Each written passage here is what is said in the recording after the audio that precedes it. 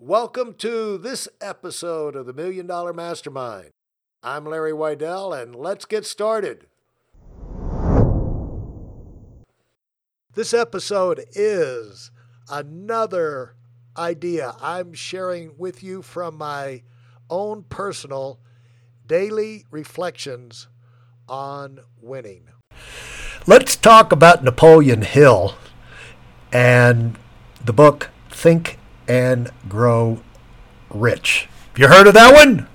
I think you probably have, because I think that's, if you go to Wikipedia, you'll find out that's one of the top 10 best-selling self-help books of all time. And I know some really super successful people that will quote from that book all the time.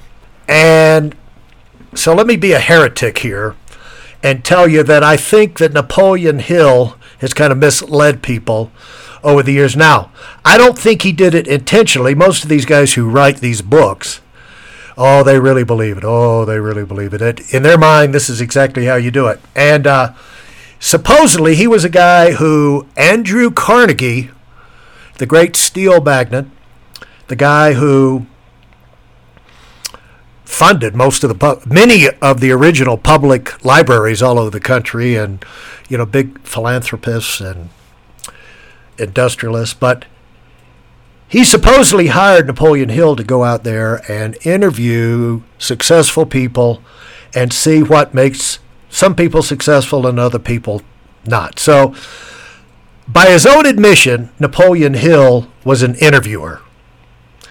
In other words, he did not come to the table and say, I've used these principles and these insights to build something big myself.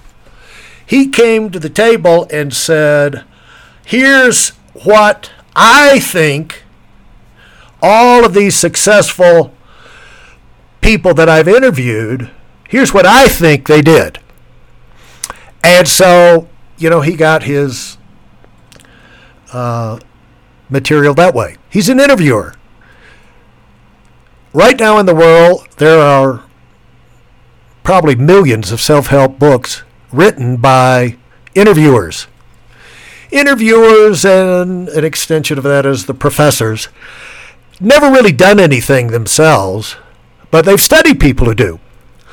And in their mind, they got it worked out. This is exactly how things are, and they're very convincing. The thing is, they're amazingly convincing. And it's not that everything they say is wrong. In fact, they say a lot of the right things, because, most of the stuff is out there in public anyway, and they kind of compile it in a certain way. But what they can't do and they don't do is tell you exactly. They're kind of around. They're like throwing darts at the target, but they rarely hit the bullseye because they've never been there. They've never done it themselves, so they can't tell you. It's like somebody's going to guide you to an address in Verona, Italy, but they've never been there. Now, they can get on Google. They can give you the directions out of the internet. They can do things like that, but they can't tell you like somebody who's actually lived on the street who grew up in Verona. And that might not even be true anymore, the way Google Maps and the pictures of everything, but you get the idea, right? So, Napoleon Hill, what does he say?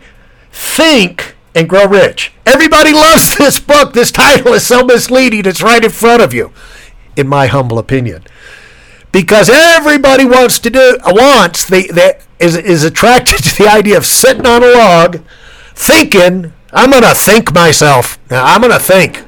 I'm going to be like, I'm going to put the mental energy in. Most people don't think about that. I'm going to think, and then I'm going to grow rich. You know what? Napoleon left out the biggest piece of the puzzle, and you know it, and I know it, and everybody knows it's got to happen, and that is work. It's almost like think work like a dog for an extended period of time and then grow rich. And so he almost got it right. Now, in his mind, of course, he got it right, and he's had a best-selling book. And he's helped a lot of people get bits and pieces of things. But in terms of giving you the overall mindset, if you miss, the subconscious message is that work, in other words, grinding it out, is not really key to success. You know, as long as you're thinking right. That's like quality and quantity things. You know, people say this thing about quality and quantity. Which one is it? It's both, you idiot. It's like if should I spend quality time with my kids or quantity time with my kids? Both. It's both. You should be thinking, you should be working.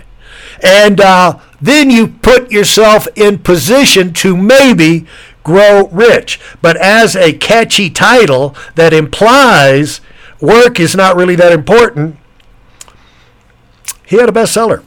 But don't let that be in your subconscious. And, there is a thing, to be successful, you've got to study success. You've got to study success, and you've got to steal success stories. Or steal successful principles, concepts, and ideas. Stealing meaning use them yourself, because no one owns the good ideas. There's no patent on wisdom. And if you're stealing, quote unquote, great ideas, those are wisdom applied to a certain situation. And these are ideas really are a dime a dozen. Where it's priceless is the people who use the ideas and make something incredible happen. So where are you going to, what ideas are you going to use? Well, you study successful people and see exactly what they did, how they explained it, what they said about themselves, not what some interviewer said about themselves. Then you take those ideas and you take the ones that fit your situations, but you plug them in as you're working. See, studying success is not going to do anything for you unless you get those ideas that fit your situation in the right time, right now. They jump out to you that'll work for me, and then you use them. You apply them to what you're doing to increase your productivity, to get more done. Increase your efficiency, quicker, faster, better, because that's how you elevate yourself in the world. You get more things done than most people. You're able to figure out and work your way through tougher situations. You keep bouncing back. You stay on track. Quicker, faster, better. You're not just sitting over here thinking about it when a problem comes up, or you're launching a project, or whatever state you're in. As you get ready close to the finish line, you're not thinking about it as you grow it. No, you're working your way there. And we all think it's some kind of genius. These guys are geniuses. They come up with stuff that's never been thought of before. But Ecclesiastes tells us there's nothing new under the sun. The ideas are all out there. The answers are all out there. The question is, are you going to dig down and find them, or find people who can give you those answers, or find those success stories that can give you the clues to what you need to do next? And are you going to use them? Once you get them, are you going to apply them and make them your own through sweat, through grinding it out and moving up? It's no good to find the staircase if you're not going to climb the stairs. That's not going to get you to the top. And thinking about climbing the stairs is not going to put you at the top. You got to climb the stairs.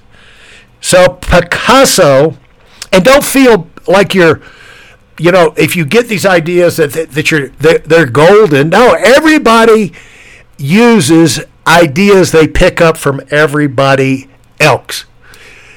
No, successful people aren't people that instinctive geniuses. They just kind of come up with this stuff. They'll come. Even you'll come up with things that a new slant or an idea in a situation that maybe nobody else has thought of. But by and large, the bulk of what you do and what everybody does to be successful is all the stuff is out there for the taking.